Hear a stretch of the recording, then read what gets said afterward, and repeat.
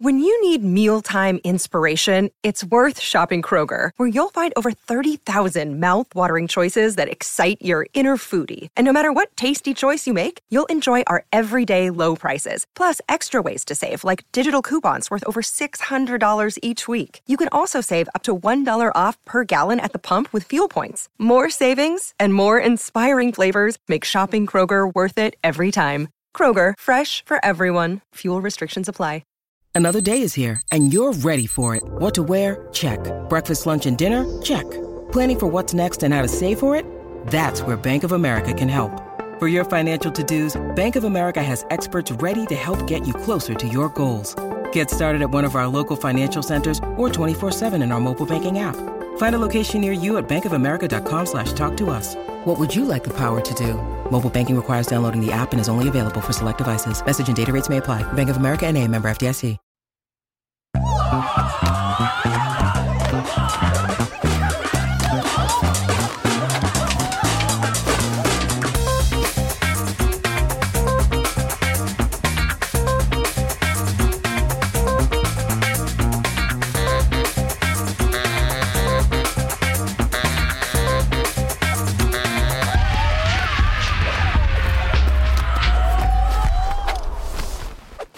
Hello, everybody, and welcome to another episode of Audio Judo. Hello. I'm Kyle. And I'm Matthew. Welcome to Audio Judo, like you just said. Yeah, I did. Proud members of the Pantheon Podcast Network.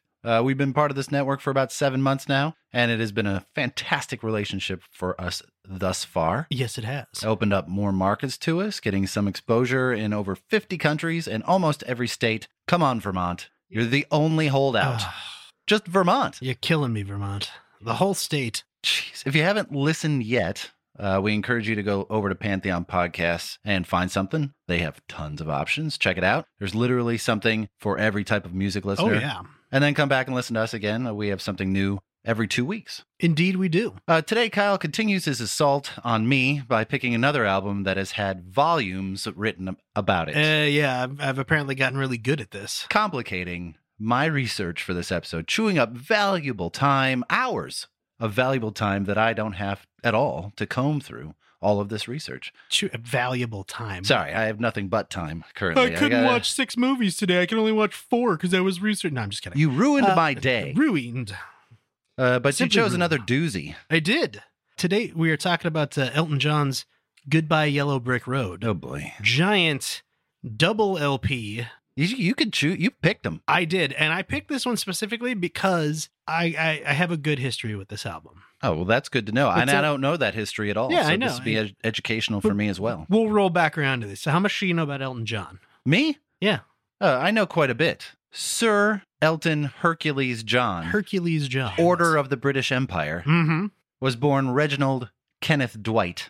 Good name change. In 1947 in Middlesex, England, raised mostly by his maternal grandparents. Mm-hmm. In our ongoing theme of high school dropouts, he left secondary school at the age of 17, right before taking his A-level exams, to pursue a career in music. And he actually started playing piano at age 7, won a scholarship at age 11 to the Royal Academy of Music, which we talked about before as well, very prestigious. Apparently, he was a great sight reader. One of his teachers had him look at a 4-page piece of music one time, and he played it almost all from memory, which is pretty impressive at that age. Wow. Pretty impressive at any age. His father was kind of absent, and his parents eventually divorced, but his mother remarried, and his stepfather was really supportive and nurturing of young Reg. So much so that Elton John would continue to live in their house until he had 4 albums simultaneously in the top 40. He would actually write a lot of his hits in that house, which is kind of crazy. In 1967, he answered an ad for a new label in a British music magazine. When he met with the higher-ups, he was handed an envelope of lyrics from a gent named Bernie Taupin, who had answered the same ad. John wrote music to the lyrics, sent them to Taupin, thus beginning the most successful songwriter-lyricist combination in music history. Oh, easily. The first song they collaborated on was called Scarecrow from 1967, and it would be about this time that John would start going by his stage name, Elton John, an homage to 2 members of a band called Bluesology that he had been in, namely Elton Dean and Long John Baldry. They joined DGM Records in 1968 as staff songwriters, and for the next 2 years wrote songs for various artists. The method in which they worked was fascinating, and I'm sure is part of the outlier system that we've talked about Oh, yeah. several episodes ago. Taupin would write lyrics for an hour, send them to John, who would spend a half hour writing music to the lyrics, throwing out any lyrics that didn't work, and they did this for 2 years. Think of that output for a second, Kyle. Right? The amount of material being produced is so significant, the work on the craft so substantial, that it's no wonder they would eventually hit it big with the gorgeous melodies and lyrics that we know them for. Right. Because eventually, if you edit, you weed out the garbage and you end up with the great stuff. Yeah. They struck out on their own in 1969 and released John's first solo record, Empty Sky. It wouldn't be released in the U.S. until 1975, well after he'd hit it big. So Yeah. it sold good retroactively. Surprise. But it's the stepping stone to his second record, simply called Elton John. Released in 1970, this album all but cemented his career with Your Song, Yes. one of the finest piano ballads of all time. Easily, yes. That record would be number 468 on the top 500 list for many years, but it's been left off the most recent version of that list. And that kind of swings me back around to something I had at the beginning. Goodbye Yellow Brick Road, currently number 112 on the Rolling Stone list of best 500 albums of all time. That to me is a bit ridiculous when you look through the list and realize how many crap records are actually ahead of it. It used to be number 91. Yes. And they'd done some shifting recently. And I'm sorry to all the Swifties out there. I think her music is pretty good, but to have 4 albums on that list is a little over the top. She writes fine songs, but none of that stuff is groundbreaking or interesting or fantastic. It's fine, but there are thousands of fine records out there, so I don't get it. Unless you were trying to boost sales of your magazine by appealing to a younger audience. Just saying. Huh, what a surprise. And that is always the trick with lists like that is they are either a product of the time they were made or they modernize and they become controversial because everybody that knows the old list is like, no, these people shouldn't be on there. And everybody who only knows the new list is like, absolutely, they should be on there. I've only listened to them my whole life. Right. So, I'd like to be in the room just to discuss the merits of, I find nothing challenging about it. Or yes. even that great to listen to. It kind of passes by like wallpaper. It's like, okay, that's a song, but so what? Yeah. It's my 2 cents. So you sort of did a nice job outlining the beginning of the career of Elton Sure. John. Why he's important, obviously. As a musician, he has sold over 300 million records. That's some. That is just a few. That's like if every person in the United States bought one Elton John record, basically. Does every person in the United States have one Elton John record? Legally, we are required to own one. I think you Elton have to. John I think if you record, buy a house or something, you have to. you have to own an Elton John record. It's in the papers. It's a structural thing. Yeah. It has to be built into part of the wall to support like the a I-beam. cornerstone. Yeah, one corner tells you what year the building was built, and the other corner is like A copy of Goodbye Yellow Brick Road. a copy of Goodbye Yellow Brick Road or a single of The Bitch Is Back. Oh, or, yeah. something like that. But he has over 50 top 40 hits in the UK singles chart and US Billboard Hot 100 chart, including 7 number ones in the UK and 9 in the US. His tribute song, Candle in the Wind 1997, is the number 2 highest selling physical album of all time. Oh, we're going to talk about that one. We're going to talk about it. Yeah. 33 million copies worldwide. Physical copies. Yes. That is not digital copies. No. There are songs that have beat these digitally. Obviously, a lot easier to distribute, a lot cheaper to purchase. This is 33 million physical copies, CD, cassette. I don't know whether that was actually released on vinyl or not, but whatever format physically sold. That is insane. It is insane. Let's see what else. His most commercially successful period, which you were about to get to, 1970 to 1976, included the albums Honky Chateau from 1972. I love that name. Don't Shoot Me, I'm Only the Piano Player, 1973. I love that name. Goodbye Yellow Brick Road, also 1973, and his first greatest hits compilation. Both of which, Goodbye Yellow Brick Road and his first greatest hits compilation, top 100 selling albums of all time. Correct. And 1970 to 1976, that's the period you referenced.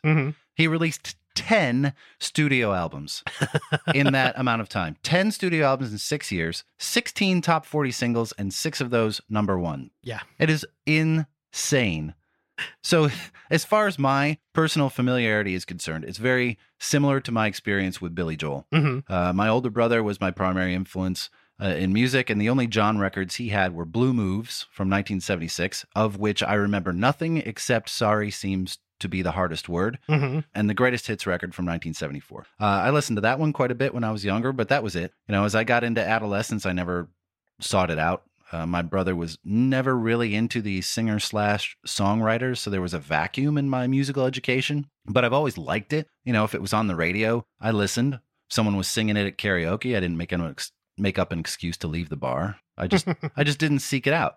But there's no denying from me that he is one of the greatest songwriters in pop music history. And it would be this record, Goodbye Yellow Brick Road, that we're going to talk about today, that is one of the most remembered, most sung, and most cherished of all of his catalog. Yeah.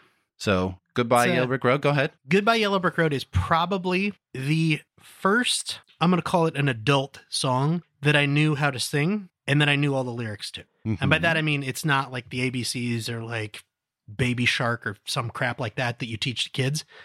It was a song clearly not geared necessarily towards children that I knew all the lyrics to probably by the time I was 4 or 5. And the reason why is because it is my dad's forever earworm. Oh. Growing up, when I was a kid, my dad would be doing stuff. He'd be doing the dishes. And he would start, when are you gonna come down? When are you going to learn? And he would sing Goodbye Yellow Brick Road. And he would not even realize he was doing it. He would be loading groceries in from the car. When are you? He'd be out working in the garden. When are you? He'd be putting up a fence. When are you gonna come down? He just sings it all the time. He has been doing this my whole life, and presumably much longer, because I think that he bought this album probably when it came out. Yep. Because of that, I knew all the words to this song. And I sort of knew that it was a real song, but I had no association with where it came from until I inherited his record player when I was 6 or 7 years old. And I think I've told this story before where I had to use my own money to buy a new needle for it, or a new cartridge for it. And it was really expensive, but I wanted it, and he ended up paying for part of it. And then we got it installed, blah, blah, blah, blah. This was one of the albums that my parents had in their collection of records. And let's skip right ahead and talk about the album cover. Oh, sure. Because the front cover is this picture of Elton John wearing a jacket that says Elton John and like rhinestones on the back of it. These big red platform boots that look shiny. And he's stepping off of a dirty sidewalk into what looks like a poster on the wall of a yellow brick road leading off into a green pasture. Yeah. Even as a kid, fascinating. You're like, wow, this is really an interesting, like, it's not particularly detailed, but it has enough detail to it that you're like, all right, this is, it drew me in. Well, it's I guess 6 panels too. That's what's even cooler. Yeah. You pop this open, and it's got on the inside of it, even at the time, this was a unique design to have it fold open this way. It's a very generous palette to work with. Yes. You have 6 panels. The first inside flap has this picture of all the main artists, Elton John, Davy Johnson, Bernie Taupin, Dee Murray, and Nigel Olsson, taken by 3 different photographers. Brian Forbes, who was a very famous British director, Mike Putland, who is a very famous music photographer, and Ed, I'm not entirely sure how to pronounce his last name. Caraeff is how I would do it. It's Caraeff. Sure, that sounds right. I apologize if that was pronounced wrong. Caraeff, who is another famous music photographer. And they're just kind of lounging around with their instruments. Mm-hmm. And then you get to open that, and on the inside is this giant spread of every single set of song lyrics, and every single one has an illustration to go with it. Yeah. And as a kid, it was just this fascinating, like I was just getting to that point where I could read, so I could open it up and read the lyrics. It's all laid bare for you. Pictures that draw you in. And I remember the first time picking it up and kind of looking at it, I was like, oh, I'm going to listen to this record. I had no idea what it was. And it did not even associate in my brain that it was Goodbye Yellow Brick Road on the front, and that was the song my dad always sang. And I remember putting it on to listen to, and I started listening to it, and I'm reading through the lyrics for the first song, as it's playing, and then the second song, and the third song, and then Goodbye Yellow Brick Road comes on. And I was like, in my head, I was just like, oh my God, this is a real song. Yeah. This is a real, he's not just mumbling all the time. This is a real song. And I probably listened to it 10 times in a row. Probably scratched the crap out of that record. Probably. But I remember suddenly being like, oh my God, this is real. This is something that somebody else made that he knows. And it was that weird realization when you're like, music exists. Like, I don't know how else to put that into words. That's a good way to put it. It is a weird realization that you're like, oh my God, there's so much music and it all exists and other people listen to it, like my parents. And it was a weird realization to have, especially at a younger age like that, and be like, wow, that's cool. It was really cool to me. So I have listened to this record a lot, especially as, like I said, as a younger kid. It then passed on to my sister for a while. And now I believe it is, that copy of it anyways, is somewhere at my parents' house. So you're saying it has absolutely no significance to you whatsoever? No, none whatsoever. Okay. It is a completely, in fact, I hate this. Just double checking. Yes. I guess we probably should mention the inside illustration was by David Larkham and Michael Ross, except for Harmony and Saturday Night, which were illustrated by David Scott. Mm-hmm. There's Ian Beck did a lot of the illustrations as well. Yes. Who's now a super accomplished children's author and illustrator. Yes, he did the front and the back. Yes. Yeah. Sorry, I didn't mention that when we were talking about it, did I? No, that's okay. I have it in my notes. That's all right. Anyways, there's a really good, David Larkin did an interview with the Album Cover Hall of Fame, which is a really cool website. I believe it's just albumcoverhalloffame.com. It's very extensive, that website. Yes. Mike Goldstein is one of the curators of that site. David Larkin did an interview with him from April 18th, 2014. If you go on there, you can look it up. It's very detailed about what influenced the cover design and what didn't. He goes into great detail about when they took the pictures and what everybody was doing and how everybody felt. And it's really probably one of the most in-depth, like usually when we're looking at covers, it's like you're lucky if you can find out like who took all the pictures. Exactly. And you know, why did they do this in blue instead of green? It's like, oh, fascinating. And then suddenly there's this just dropped in my lap and I was like, oh my God, this is every detail I could ever want. It's a trove. You is. can dig pretty deep. Yes, it is. Loop it back around a little bit though. So about this album. Yeah. Obviously, like we've said, Elton John's 7th studio album. Mm-hmm. Very long. It's a double LP. It's 76 minutes and 20 seconds long. Yes. Sold more than 30 million copies worldwide. Which is actually 15 million copies because it's a double LP. There you go. So you count it as 2. Oh, I wish it worked that way. That is how it works. That is really how it works? Yeah. Oh, I did not know that. Yeah, so if it's a double LP and it sells 15 million copies, then it's actually attributed to sell 30 million copies. Oh my God, that's so stupid. Yeah. I did not know that. Yeah. So then why wouldn't everybody just release a triple LP or like a quadruple LP? With just a bunch of fluff in it? Yeah. Just a bunch of nothing? No, because... this is called Silence, and it's 30 minutes of just... Same thing happened with Billy Joel's Greatest Hits. It's like sold 22 million copies, but really, technically, it's only 11. Now I feel stupid. No, don't feel stupid. I always feel stupid. No. Well, I wonder how they count that with this conversion to digital, though. I don't know. Because if it was like a double LP when it was an album, and that counts as 2, and then a digital, does that only count as 1, or does it still count as 2? Or I don't know how the downloading stuff works. Huh, I might have to. All I know is musicians aren't getting paid right, but whatever. Yeah, more research warranted. Yes. It was originally supposed to be recorded in Jamaica. Oh, yes, I have that. Yes. One of your favorite vacation places? Yeah. It was recorded at Chateau de Hourville yes. in France, where he recorded his last 2 records, but was originally intended to be recorded in Kingston. Mm-hmm. He wanted to make it down there because of the Rolling Stones' success of Goat's Head Soup that was recorded there the year before. He and Taupin stayed at the Pink Flamingo in Kingston, wrote almost all of the record in 2 weeks, the bulk of that being Taupin's time with lyrics. Apparently, John only took 3 days to write the music. That's just disgusting. That's amazing. I think that falls back into our thing that we've talked about before, about the, it's all in their heads. They just have to get it out. And if you find the right circumstances, there's a song. He must have had a lot of stuff in there. So those sessions would also produce a song, unfortunately, called Jamaica Jerk Off, which we will talk about in a little bit. But when they entered the studio in Kingston to record the album, they had setback after setback, including the political strife going on in Jamaica at the time, as well as a boxing match that was consuming the country. Yeah, Joe Frazier, George Foreman. Yes. Down goes Frazier. Down goes Frazier. Before production even started, they moved to France and completed the album in 2 weeks. So they had 22 songs for the record, of which they were to record 18. 22, Kyle. Yeah. 22 songs in less than 2 weeks. That's ridiculous. Did you watch... crap. I think it's later in my notes. I'm not going to search for it right now. There's a documentary about the making of this album. I did watch it. That came with the 40th anniversary, I believe. 40th, yes. Yes. Did you watch the part about when they were making this in France? And Yeah. it was literally like, what would happen is Bernie would wake up in the morning early and write, and then give lyrics to Elton at breakfast. And Elton would eat a little bit of breakfast and then go over and start playing the piano and coming up with melodies. And all the other musicians, because it was like a communal dining room, Yeah. they would all start kind of chiming in like, hey, try that. Hey, do this. And then by the time breakfast was over, they'd have a song. So they'd then walk to the studio on the other side of the building and record it. And then they'd come back for lunch. And then Bernie would come in with lyrics and they'd do it all over again. It's like a machine. It's like a machine. That's great. It's amazing. That's the same recording studio where he did Honky Chateau.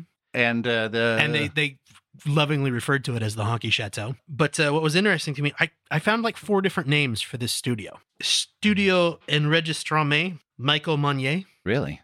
But that just literally means recording studio Michael Meunier. So it's also called sometimes Strawberry Studio. It's also called Honky Chateau, obviously. And Chateau de Horoville? Chateau de Horoville. Oh, and Don't Shoot the Piano Player was also recorded here. Correct. Yeah. That's all I got for setup. Certified 8X Platinum by the RIA. However, wonder if that's only 4X Platinum. Yeah. There you go. That's unfortunate. Yeah. I think that's the only other piece of info that I had about it. Should we do this? Should we do the track by track? I think so. We're going to take a quick break. We will be right back.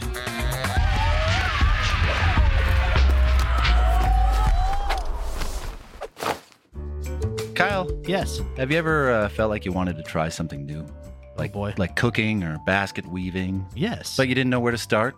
That's like I do usually have trouble starting. Like you needed a roadmap or a guide? Yeah. A lot of people feel like that about jazz music. Ah. So, they don't know where to start. It seems too complex. Do I start with the fusion or big band or the legends? I know I feel like that personally. It is a very deep and rich subject with a lot of places you could start. Right. So, we here at Audio Judo have something to fix all that. And with the help of our guest host and jazz spirit guide, Chris, we're going to try and help you navigate the treacherous waters of listening to jazz.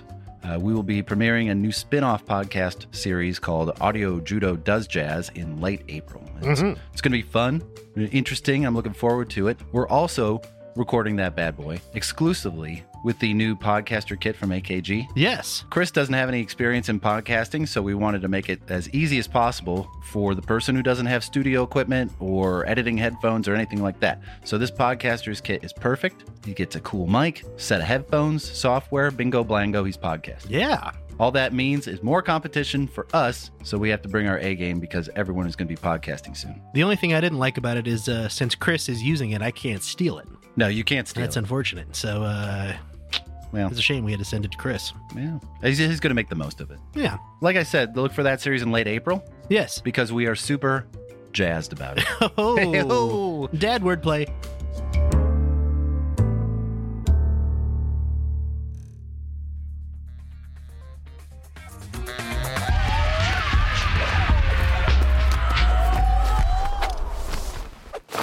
Welcome back, everybody. Funeral for a Friend / Love Lies Bleeding. What a way to open an album with a funeral.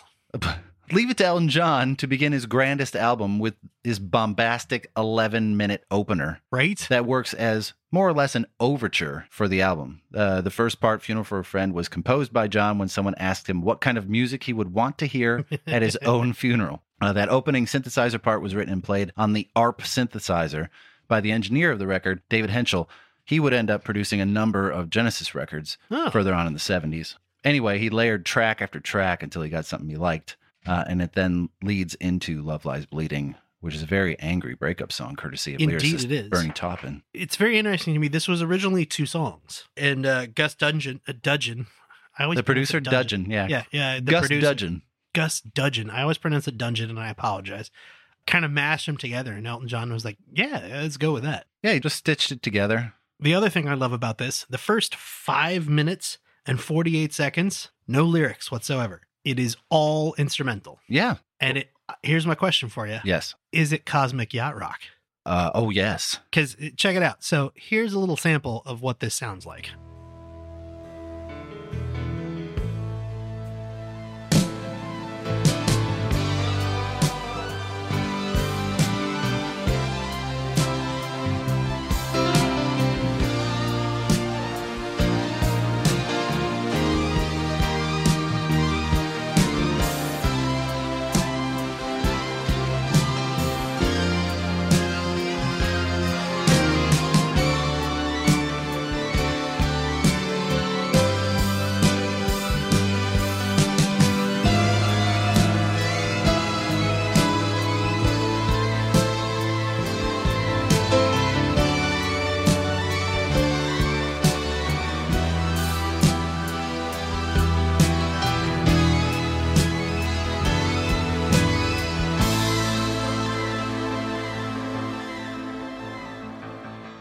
Definitely Cosmic Yacht Rock. Oh, I'm so glad to hear you say that. When I was listening to it the other day, I was like, I never thought about it before. This could be Cosmic Yacht Rock. Yes. And it is. So It's what one of my favorite parts of the song is this really great castanet part in the Funeral for a Friend section. It's just this little click section that lasts maybe 25 seconds, but it's a great little touch that gives this song so much texture. And just love listening to it when you're like going for a run and it's like, I'm like, yeah, woo. But this whole piece has been a staple of the Elton John live show for almost 50 years now. Yeah. And with good reason. It is tremendous. It covers just about everything.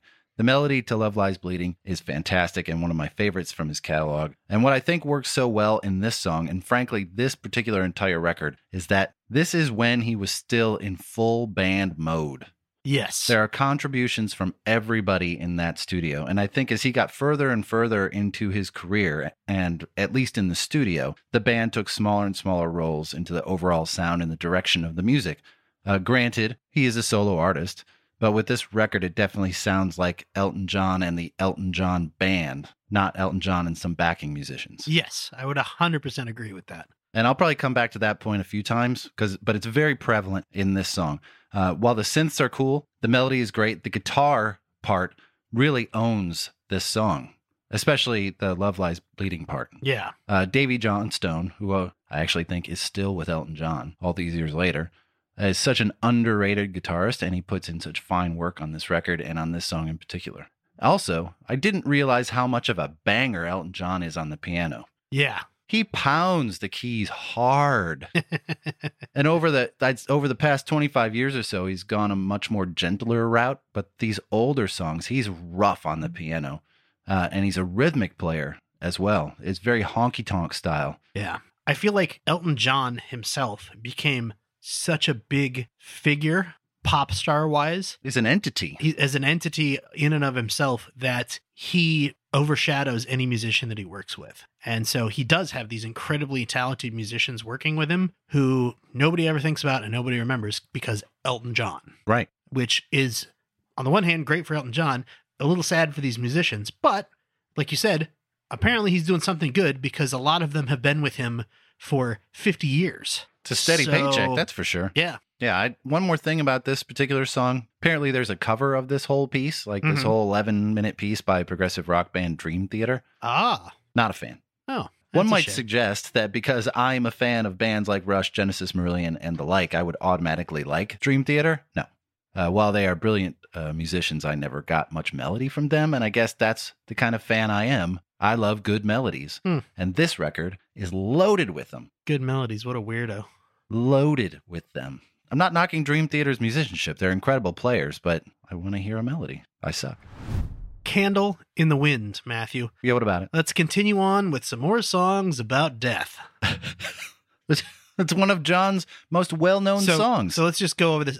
Death, horrible breakup, death. Yeah, we're 3 for 3. Yes. So but, go ahead. Like you said, probably one of his best-known songs. Absolutely. Either this version or the 1997 version. Right, and I think if you are a younger fan out there and listening to us, your exposure to this song is in a much different form than this one. This song was rewritten and recorded in 1997, like you said, after the death of Princess Diana. That became the second highest single of all time after only White Christmas, which had been out for 50 years at that point. It won a Grammy for Best Record, shot to number 1 on multiple charts.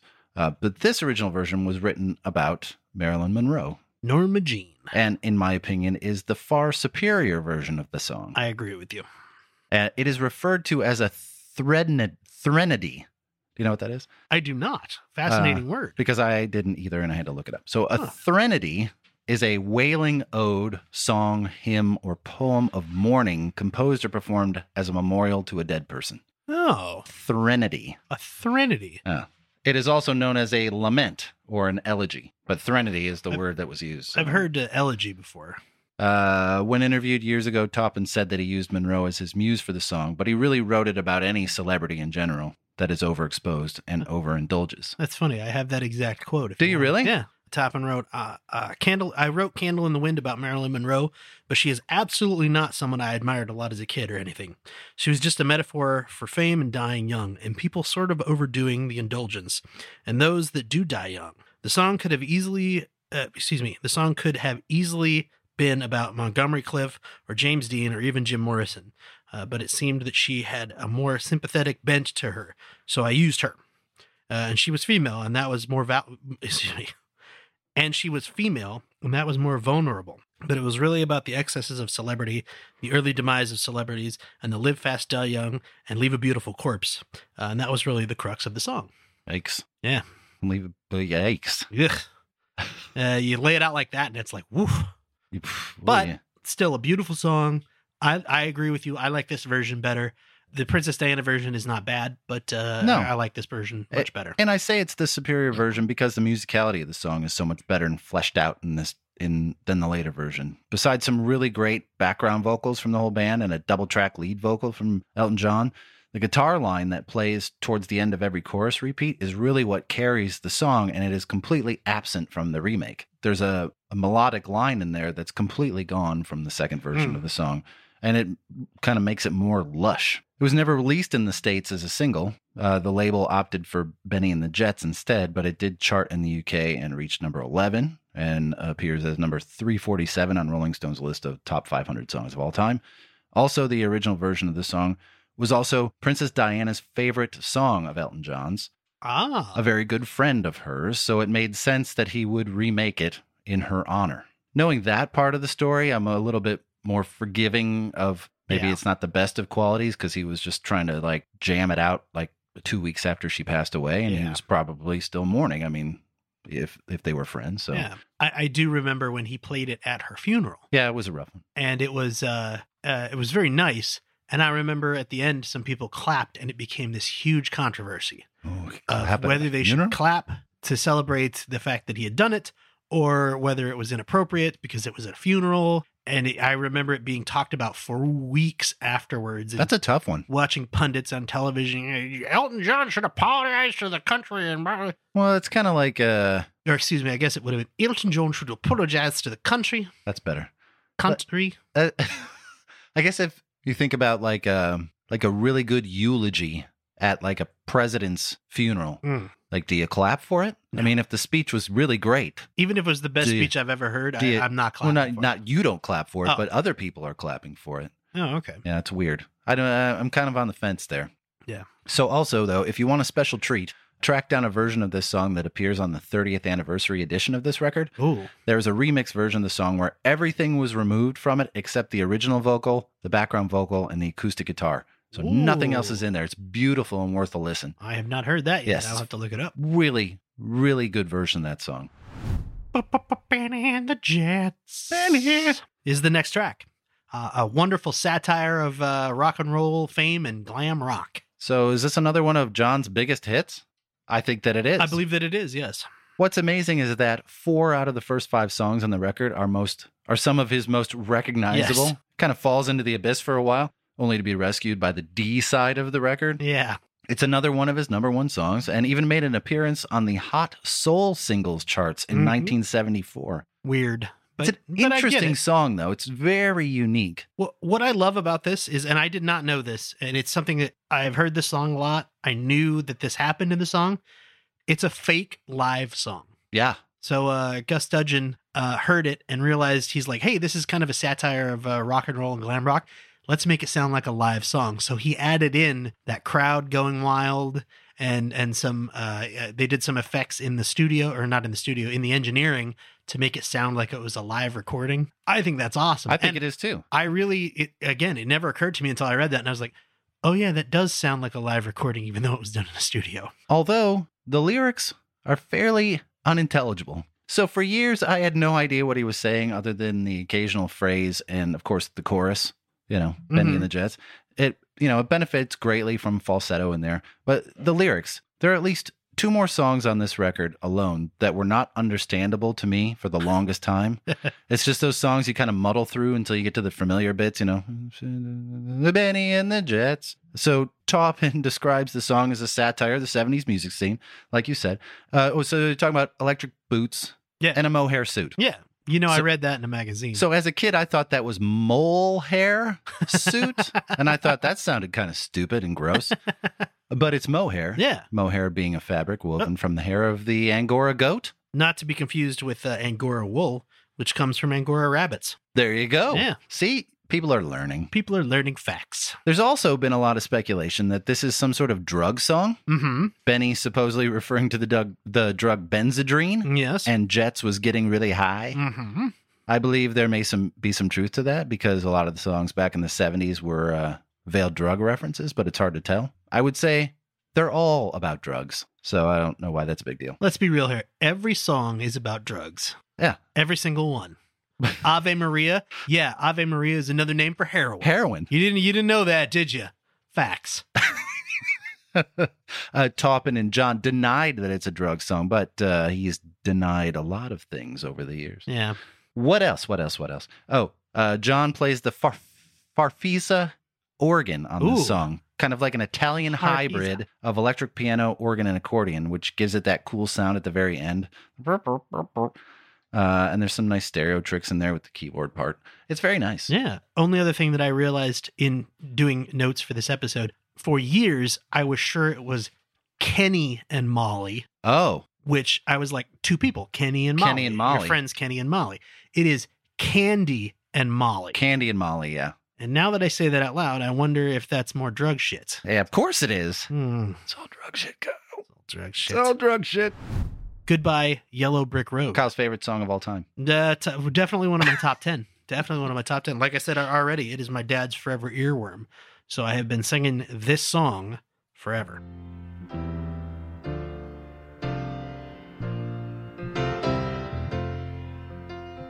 When are you gonna come down? When are you going to land? I should have stayed on the phone. I should have listened to my own mind. You know you can't hold me forever. I didn't sign up with you. I'm not a present for your friends to open. This boy's too young to be singing.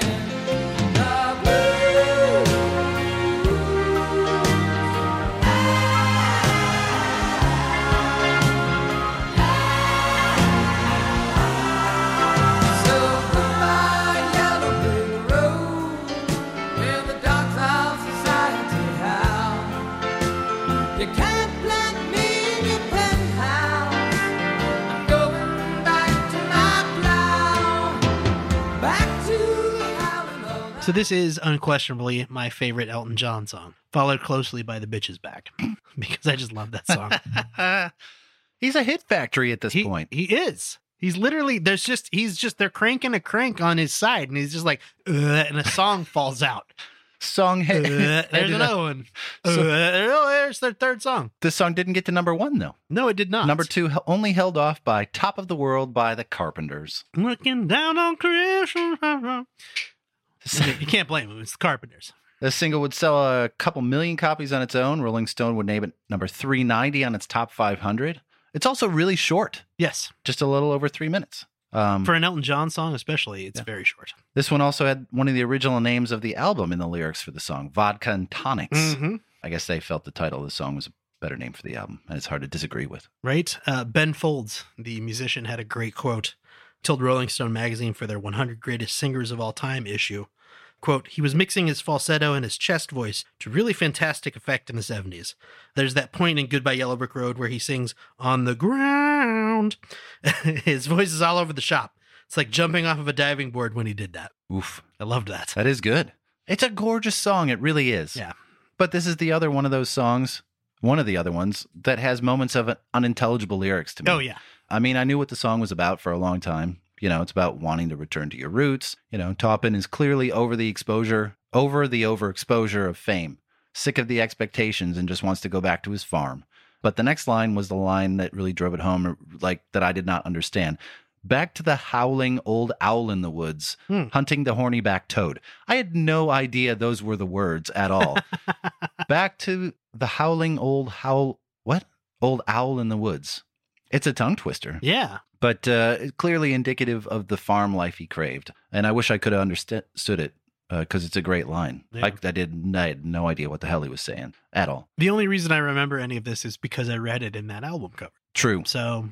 True. And I had the cassette for the longest time. So you didn't get the fold out. I did not.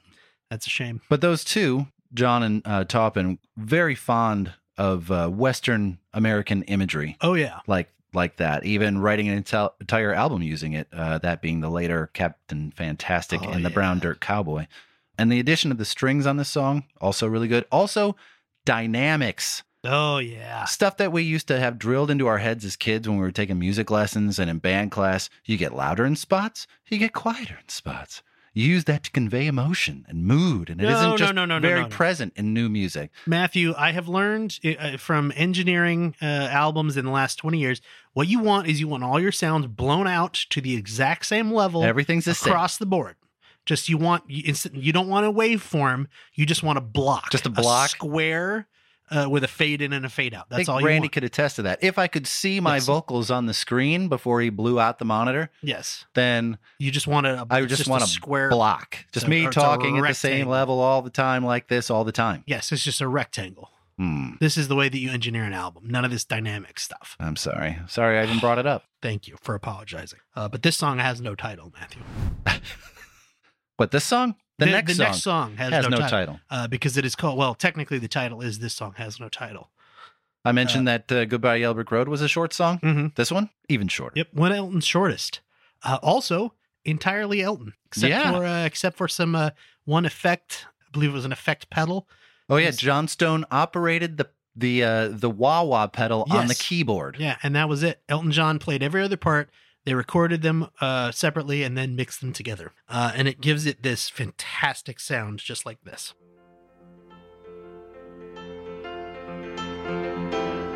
Tune me into the wild side of life. I'm an innocent young child, sharp as a knife. Take me to the garrets where the artists die. Show me the courtrooms where the judges lie.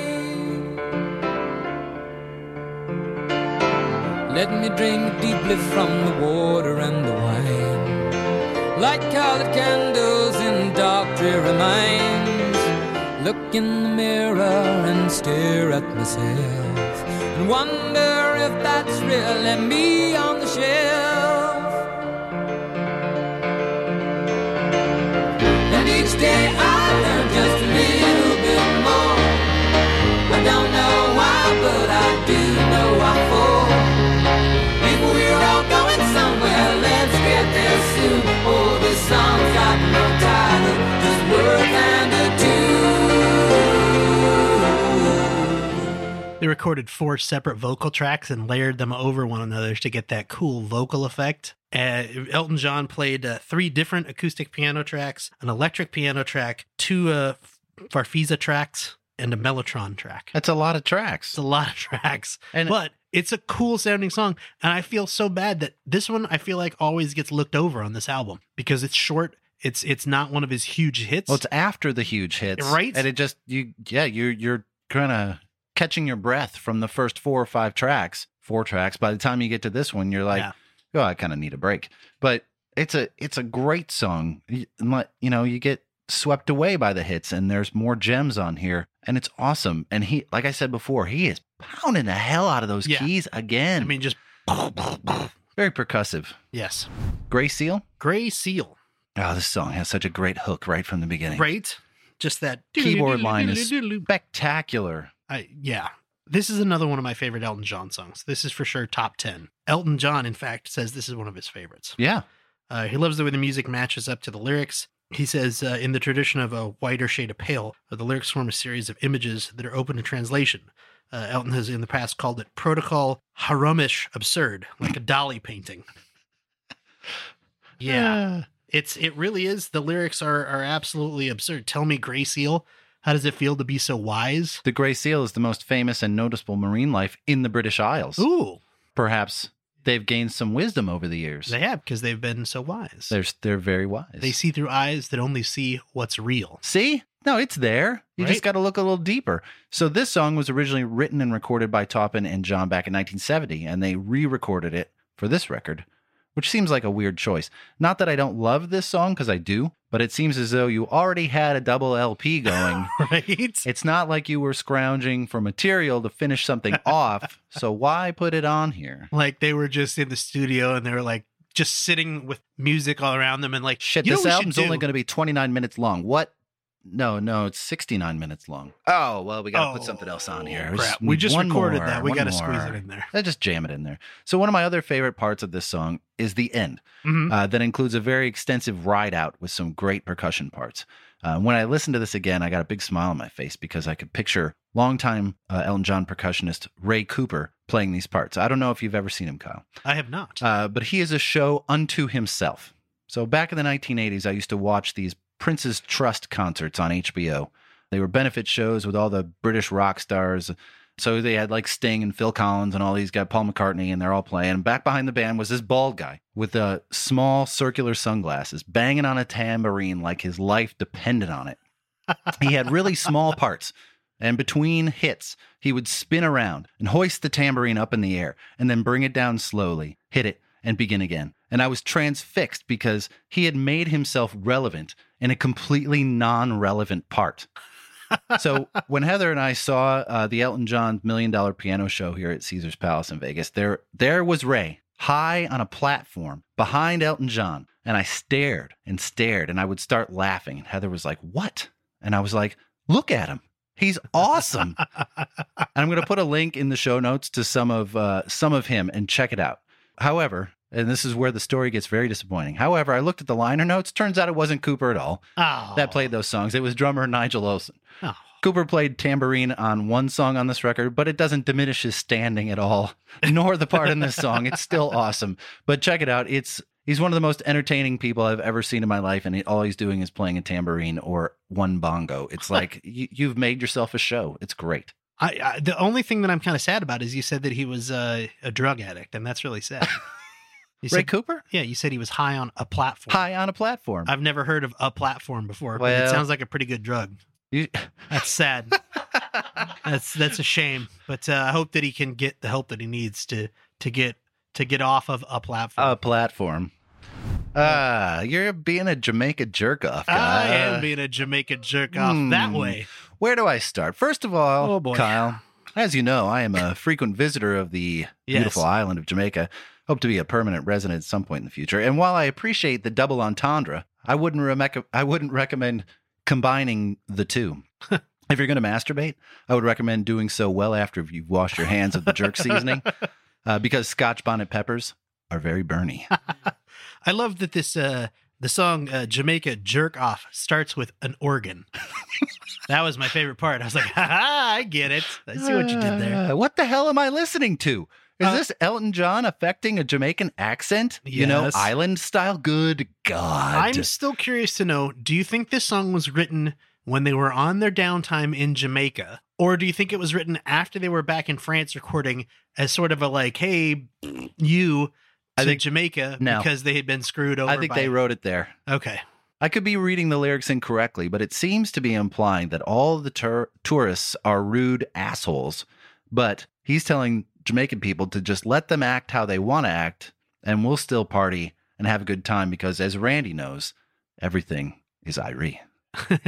So let's just say the next time I'm down there, I won't be cozying up to the bar and requesting a rum punch and that classic Elton John tune, Yeah. Jamaica Jerk Off. Also, while the rest of the illustrations are beautiful, the illustration in the middle of the album for this is a little racist. I'm just gonna say it. I'm gonna say it. It's a little bit of a racist. It's a presumably Jamaican person with large teeth and a big smile. Yes, it's wearing overalls and holding a straw hat. it's incredibly racist. It is incredibly racist, and it is a scar on an otherwise beautiful album. 1973. Cover. It's not an excuse, No, but realize that was common. it was still very common, and people looked past it at the time, which is a shame because it's super racist. Just, I'm not going to be requesting this anytime soon. No, It's I just wouldn't either. What do you want to do for karaoke today? Well, how about Jamaica Jerk? First- What? You remember the Visit Jamaica commercials from the 90s? Of course. For some reason, I feel like they used this in one of them. Oh my God. And there's no way they could have. I tried to look this up and I didn't You couldn't find anywhere. it? So it might be one of those. It's not on YouTube. It might be. Is it the doesn't Mandela effect, where it's like you Oh. think that it happened, but it didn't? And I think it's just a combination of they did use what's the Bob Marley song that they used in all of them? Don't worry about a thing. Everything's going to be all right. Yeah, Is that that's the it. one? Everything's going to be all right. I feel like maybe they used that song in a lot of the Visit Jamaica commercials from the 90s. And I think for whatever reason, my brain just replaced it with this. But I was like, I'm listening to it again when I first started researching this album again. And I was like, there's no way they've used this in a Visit Jamaica commercial. I don't think There's so. no way. And then I couldn't find it. So I'm assuming they did not. But Wait, but if it's not on YouTube, if it's not on kinda YouTube, it doesn't exist. It's kind of like the Jedi archives. Yeah. If we don't have it, it doesn't exist. Because that means that some dark Jedi who runs the Tourist Council of Jamaica Oh, then he erased it? erased it. If anybody is a dark Jedi who runs the Tourist Council for Jamaica, get in touch and tell us. It sounds like a movie plot, and I've seen that movie too. Oh, so have I, because that's the next song. Oh, how about that? This is a great a homage to movies from the 40s and 50s and 60s. Longest song on the record. Mhm. We don't count the opening track. That is really True. a combo of two songs. It's almost 6 minutes. And this song is very much in the Billy Joel vein for me. Yes. It has that very noir movie type sound similar to The Stranger by Billy Joel. Mm-hmm. Has that lilting, slow, almost blues-like tempo, and it's very much a song about a partner caught in a lie or a series of lies, Mm-hmm. trying to act their way out of it. It's a good song. Has Yeah. some great musicality, but as the last song on the second side of a four-side album, it kind of gets lost. Yes. It does have a claim to fame, though. Do you know? Is this the illustration claim to fame? Are you referring to the MST3K? Yes, I am. Would you like to go So ahead? the liner illustration for this one is a picture of a man about to kiss a woman, like in Gone with the Wind, that is on a movie screen. And in front of it is a silhouette of a movie theater with a man and a woman sitting in the seats, and the woman is leaned over on the man, and they're embracing. This apparently directly inspired Joel Hodgson, the creator of the television show Mystery Science Theater 3000, to do that in Mystery Science Theater 3000. Instead of just them riffing movies from off screen, to have them in silhouette in front of the movie. And he has said as much in an interview with Mark Maron on his podcast. He explained that the illustration had directly given him the idea to use silhouettes. That's, to me, is such a weird little, like, this little tiny illustration, because it really is. It's 3 by 3 inches in an album cover, inspired somebody to make something that has become such a pop culture, like, touchstone for so many people. And when I found that, I'm like, that is cool. That's a cool little a piece of information. I had heard this many years ago, and I was like, yeah, whatever. And then to have him confirm it on Mark Maron's podcast, it was like, oh yeah, that's straight from the creator's mouth. That's legit now. That is really cool, though. I'm glad that you found that too. Yeah. Because That's an excellent little piece of it information. makes I like me feel slightly less nerdy. Nerd.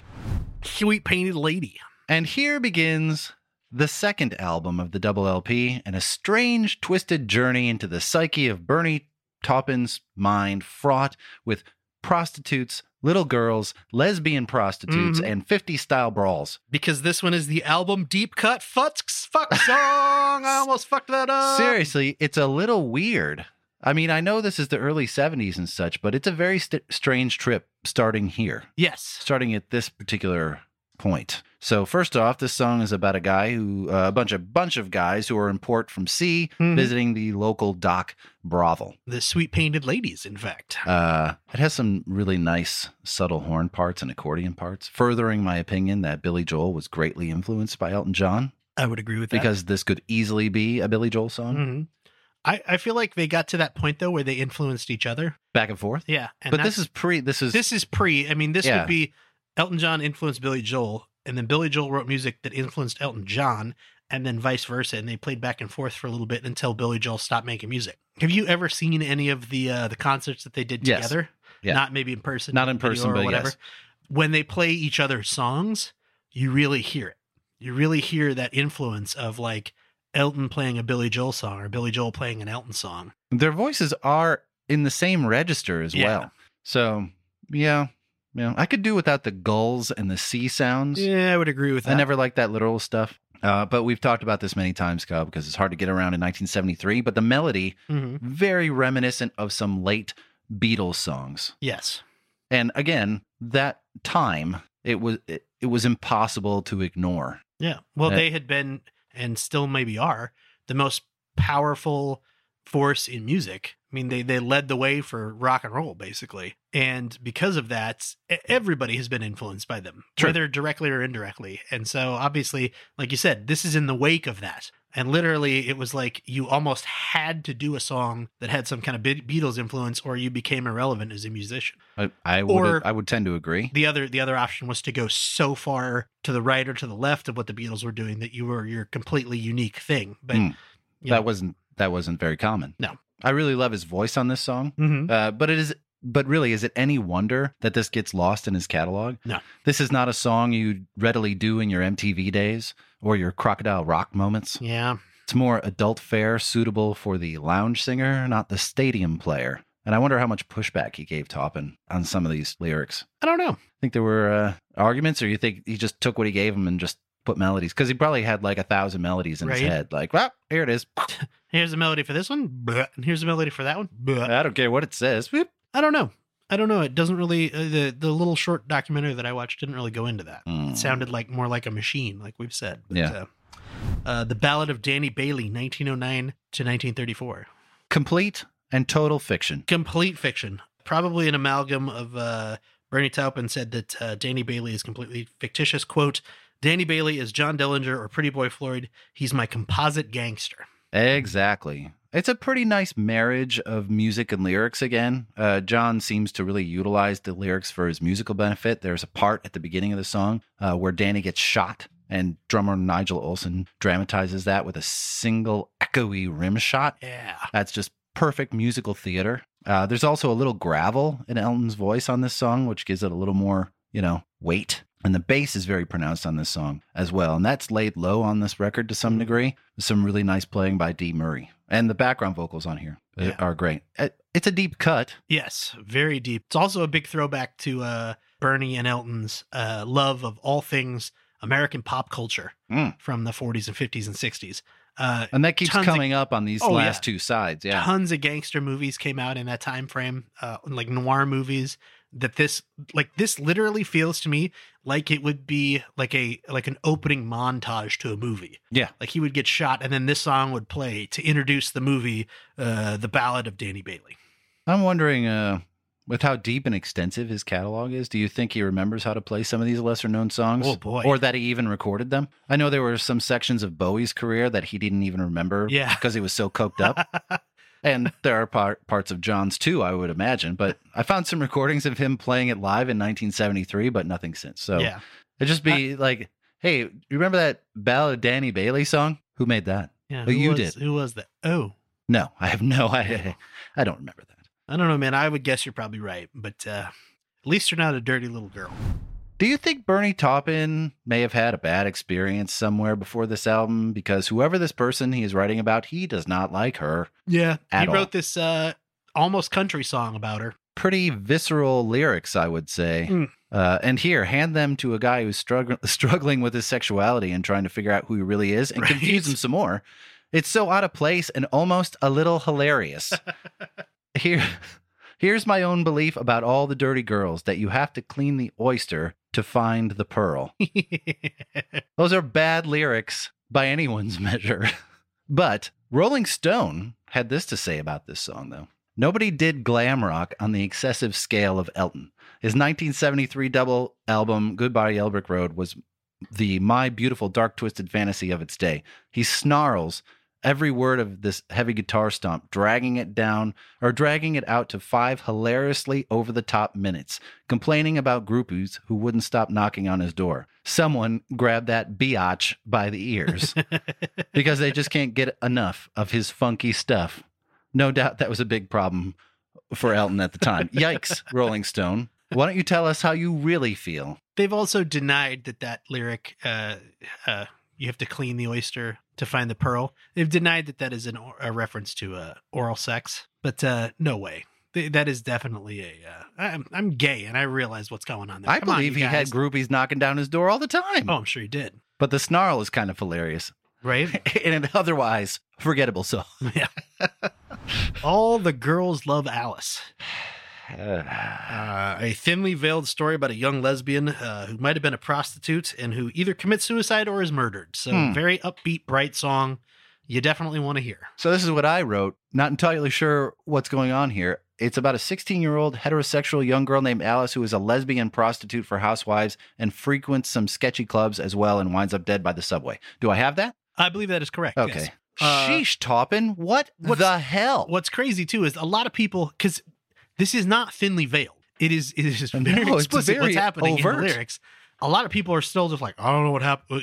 Was she kidnapped? Was she a murdered young girl? It's like, no, she was a prostitute, a lesbian prostitute who was murdered to hide the fact that somebody was sleeping with her. What? Yes, this is 1970 something, early 70s. Yikes. Also, Elton John's first song about homosexuality. Weirdly enough, about that's true. An underage lesbian. So that's fun. The song's a stomper, firmly entrenched in the 70s, but it's still good. Yes. I feel like I've heard this melody from John later in his career, but it still holds up all right. Mm-hmm. It also has the first appearance of Kiki D, who sang backup on this song. She would score a hit on the duet Don't Go Breaking My Heart with Elton a few years later. Don't go breaking my heart. You can't help but sing it. You have to. You have to. It's another legal requirement of Elton John. Houses held up by Elton John albums. Somebody mentions Don't Go Breaking My Heart, and you have to sing that line. But lyrically, man, you have to wonder, because these are Toppin's lyrics. Yes. You know, and we've talked about this. Was John choosing them to say things about himself or not? So I had read a number of commentaries on this song about John's crazy, demented fantasies, and some people pointed out that these are Toppin's lyrics, so you can't really indict Elton John, but he is choosing them. Yes. Nonetheless. So does he just want to storytell, or is he using as a reflection? Even Rolling Stone bit on this one, and they said this. This sums up the cracked personality Elton brought to 70s pop. He was routinely topping the charts with sensitive love ballads, yet his albums were full of demented fantasies like this one, a glammed-out ode to a 16-year-old goth lesbian femme fatale, complete with screaming guitars and horror movie synths. Maybe, just maybe, drugs were involved. I think it's safe to say personally that all of these songs had drugs involved to some degree. I think you might be right. So I don't know if it's a crack personality as much as it is two personalities, his and Bernie's. It's just that is always what I find interesting about that relationship. A lot to unpack there. Is how sometimes they are so in sync with one another, and then other times they're 180 degrees opposed to one another, but they still make good music. Mm-hmm. That's kind of nuts. That's kind of nuts that it always works. But Matthew, your sister can't twist, but she can rock and roll. I don't think she could really do any of those things. What? Again, here's a twist. Flips. From all these depressed, sad songs about murder and prostitution, and then all of a sudden here's a song about your sister who can't twist. Come on. She can rock and roll. Totally influenced by the rhythm and blues music that Elton John was listening to, the Motown sound from the 50s and 60s, completely influenced by that. But someone needs to check on Bernie Taupin. This is another song about an underage girl. Yeah. She's only 16, but it's plain to see she could pull the wool over little old me. One of my favorite quotes. One of my favorite quotes. Have you ever checked out Song Facts, the website? I think so, yeah. They literally just list facts about songs. Surprise. But they said this, quote, a throwback to music of the late 50s and early 60s when lots of songs were about dance crazes and teenage girls. This song finds Elton John singing about a 16-year-old girl who can't do, quote, the twist, unquote, but can outbuck a Bronco.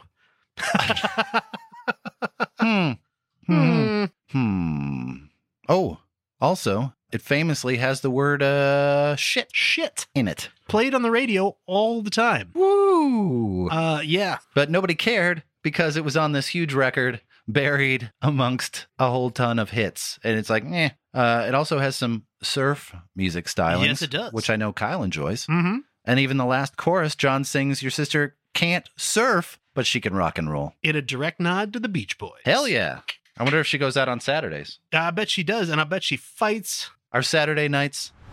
They are all right for fighting. All right for fighting? This song feels so out of place on this side of this record. It doesn't fit. No, it doesn't fit at all. And it's another huge Elton John hit. In a Rolling Stone interview, Elton John talked about recording this song, and he said, I vividly remember recording Saturday Night's All Right for Fighting. I couldn't seem to get the piano part right, so when the band played bass, drums, and guitar, I laid on the floor and did the vocal live. And then I put on my piano part afterwards. It's an odd way of doing it, but I remember doing that because it felt, for some reason, the four of us, me playing live, it just didn't work. So I overdubbed my piano afterwards and sang the vocals live. That's pretty cool. Right? So he does at least remember recording one of these songs. It's definitely one of the most rocky songs in his catalog. Yes. Sounding a little bit more like The Who or The Stones or something like that. I've seen people compare this to Zeppelin online. Mhm. I think those people are a little bent in the head. There's no Zepp here, sorry. Yeah. But Topping used his experiences growing up in England and getting oiled up Mhm. to go to the pubs. I love that line. Getting oiled up. Get about as oiled up as a diesel train. I love that. This is the first and only song they actually recorded in Jamaica at the beginning of the sessions. And then they threw that recording out and recorded Because it was again. garbage. Yeah, Apparently, he has played this song over 1,300 times live. I would believe that. And when he performed it in Vegas, in that same show that I saw, he would invite some of the crowd to hang out, dance on stage to this song at the very end of the show. I saw it. It was a very cool element. Until, in 2018, an over-anxious fan kept touching him. Elton stormed off the stage, and when he returned, declared, "No more coming on stage on Saturday night. You fucked it up." Good job, people. So obviously Elton John has been covered a lot. That's true. And I want to tell you about a cover of this song, but I have to set it up first. I'm Because intrigued. when I say the line that I'm going to say at the end of this setup, when I say this line out loud, it's definitely people are going to just be like, what the fuck? And then you just have to go listen to it and it'll make sense. So I got to set this up. So if you are somewhere safe, listener, tip your head back, close your eyes. If you're driving or operating a machine or something, don't do this. But if you are safe, tip your head back, close your eyes. Imagine with me a suburb somewhere with a strip mall. At the end of this strip mall, there are two businesses next to one another. On our left is an incredibly spicy Indian curry restaurant. Delicious, nice, spicy smells out inside the restaurant.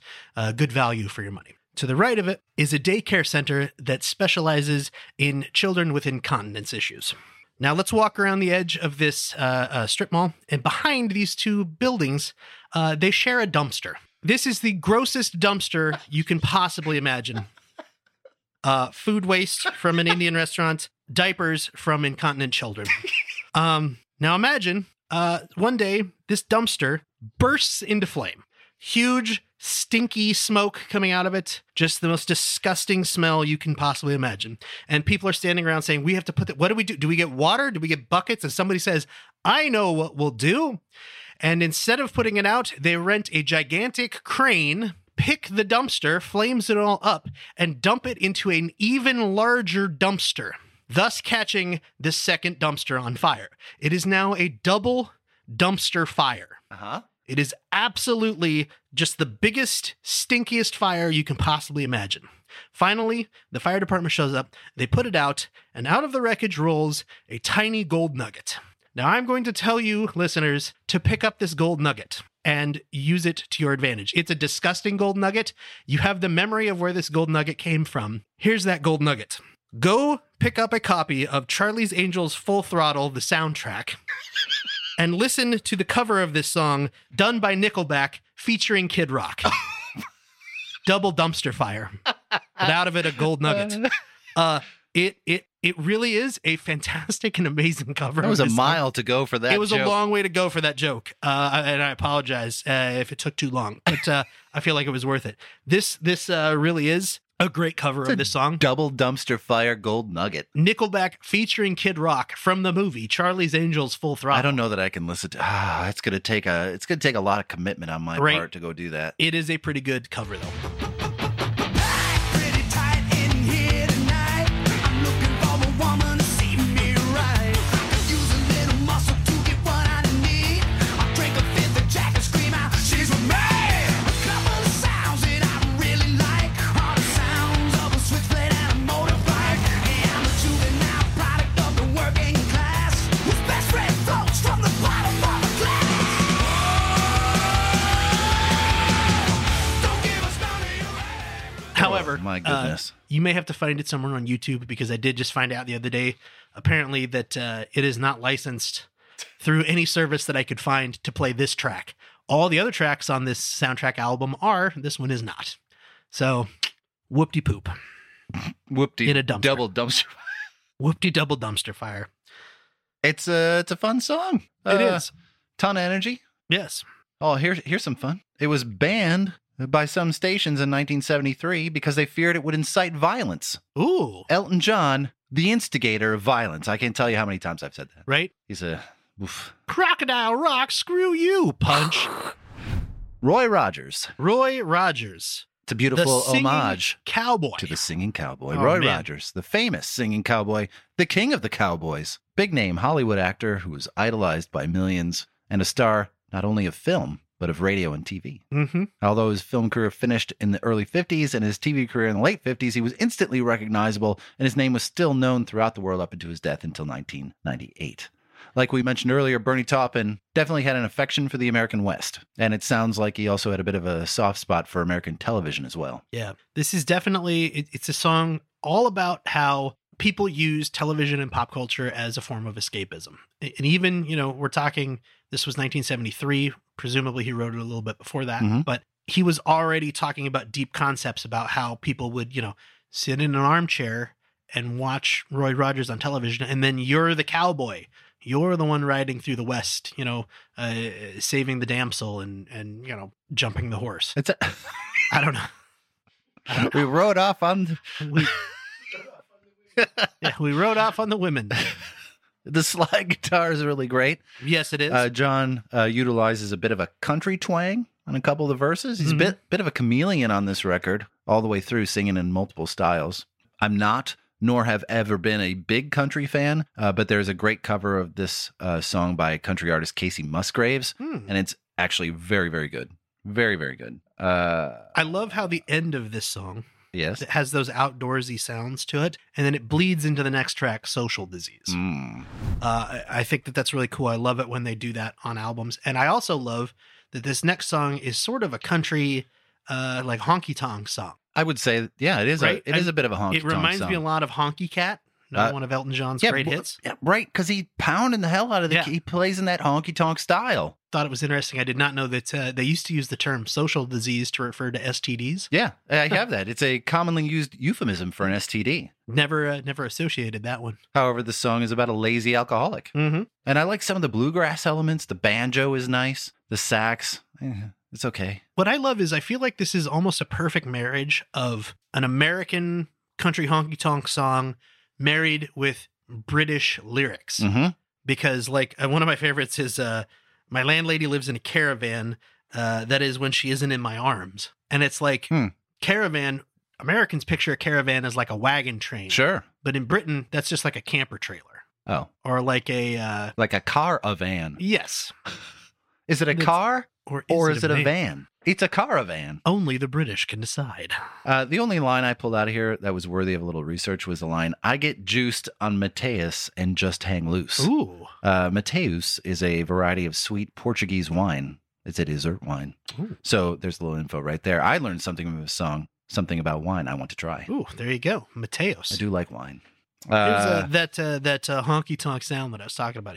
Here's a little sample of it. Well, my landlady lives in a caravan. Well, that is when she isn't in my arms. And it seems to pay the rent of human kindness. But my liquor also helps to grease her palm. And the ladies, they're all getting wrinkles. And they're falling apart at the seams. While I just get high on tequila and see visions of vineyards in my dreams. And I get bombed for breakfast in the morning. I get bombed for dinner time tea. I dress in a rag, smell a lot, and I have a real good time. I'm a genuine example of a social disease.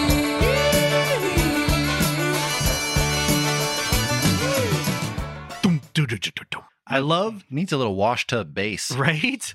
I love it when he sings social disease. I love that. It is memorable. It is. And an It's- otherwwise not memorable song, that's a nice memorable little part. right? I do like it. That part always stuck out to me. Wrapping it up here, Harmony. Album's final song. Final song. Unlike a lot of the records that we do, which seem to get duds at the end, this is one of the best. Yeah. Originally released as the B-side to Benny and the Jets. They were going to release this as a single, but it took so long to release the other singles that they were afraid this was going to come out too close to his next album, Caribou, which, like you said, in that time frame, he was releasing so many goddamn albums and so many singles. He didn't even have time. Yeah. He didn't even have time to let the whole record kind of like get its worth. Yeah. But it's got these gorgeous harmonies like all of the Beach Boys. The whole band should get praise for this song, as these are all of his people. No brought in chorus of backup singers. These are all his bandmates doing all the background vocals. And it's a fitting close to an album just loaded with great melodies. You got more on this one? I was just going to say that Elton has said he feels like this could have been another #1 hit had it come out as its own single. I agree. It's a beautiful song. Another short one, 2:45, but memorable. And much like Rhiannon in 77 by Fleetwood Mac would influence Baby Names for a couple of years, so did this one. Yeah. Mid 74 and 75, there was a significant uptick in little girls named Harmony. So I had a professor named Rhiannon once, and the very first day she came walking into the room, and she was like, "Yes, I'm named after the song. No, I don't want to talk about it. Let's move on. Do you have the syllabus?" What is there to talk about? Right? It was like, I wasn't there for the naming. It's not like you were named by the musicians. It's not my fault. So that's Goodbye Yellow Brick Road right there. Rightfully considered one of the finest rock albums ever released. Totally deserves the accolades and sales that has racked up over the years. Definitely the work of a power duo at the creative peak. And I'm glad that you picked it, Kyle. It's actually been years since I really dug into the work of Elton John. So it was nice. It is definitely when you're doing research on it and stuff, it's a hard album it's simultaneously a very easy album to crack and very difficult because there's so much about it that it's this overwhelming flood of information. Yeah, once again, you picked one that's got like volumes, like sea pet sounds. Yeah. And if you have listened to it up to now with us, this episode, we're glad that you took your time to listen to it to this point. Thank you for spending the full hour and 16 minutes. If you liked it, would like to hear more, please go to our Patreon account at patreon.com/audio Judo. Sign up for some bonus content. We have mini episodes called Judo Chops on there, as well as some of our unedited interviews and discounts on merch, other cool stuff. Subscriptions start at just $3 a month. And if you want to talk to us directly, and we may respond during an episode if you say something nice, you can get in touch with us. info@audiojudo.com is probably the best way to do it. You can also get in touch with us. Facebook.com/audiojudo.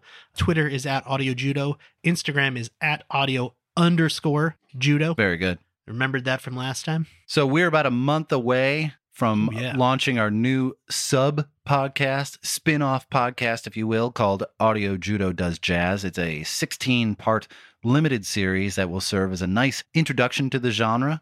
Jazz is always a difficult hill to climb, and with the help of our host, Chris, we're going to try and help you climb it.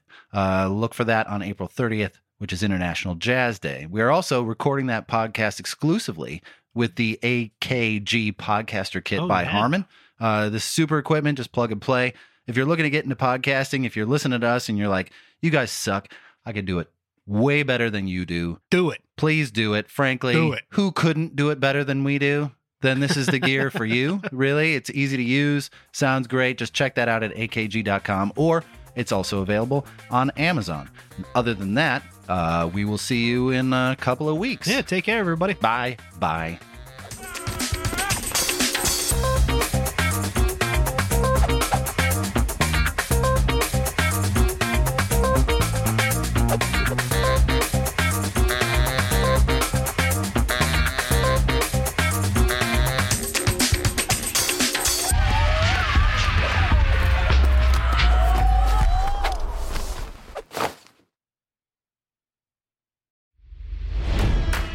It's NFL draft season, and that means it's time to start thinking about fantasy football. FantasyPoints.com features industry-leading experts and prognosticators using proprietary hand-charted data to help you score more fantasy points. FantasyPoints.com is the place to go for whatever kind of fantasy football you play. Whether you play fantasy football, daily fantasy sports, or do a little bit of everything, Fantasy Points has the meticulously researched content to guide you to victory.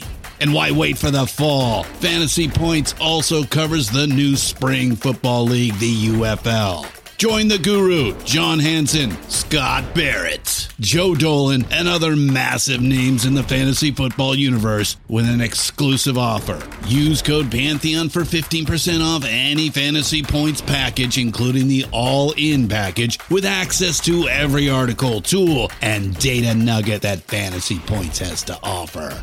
That's FantasyPoints.com and code Pantheon for 15% off at Fantasy Points. FantasyPoints.com, code Pantheon. Score more fantasy points.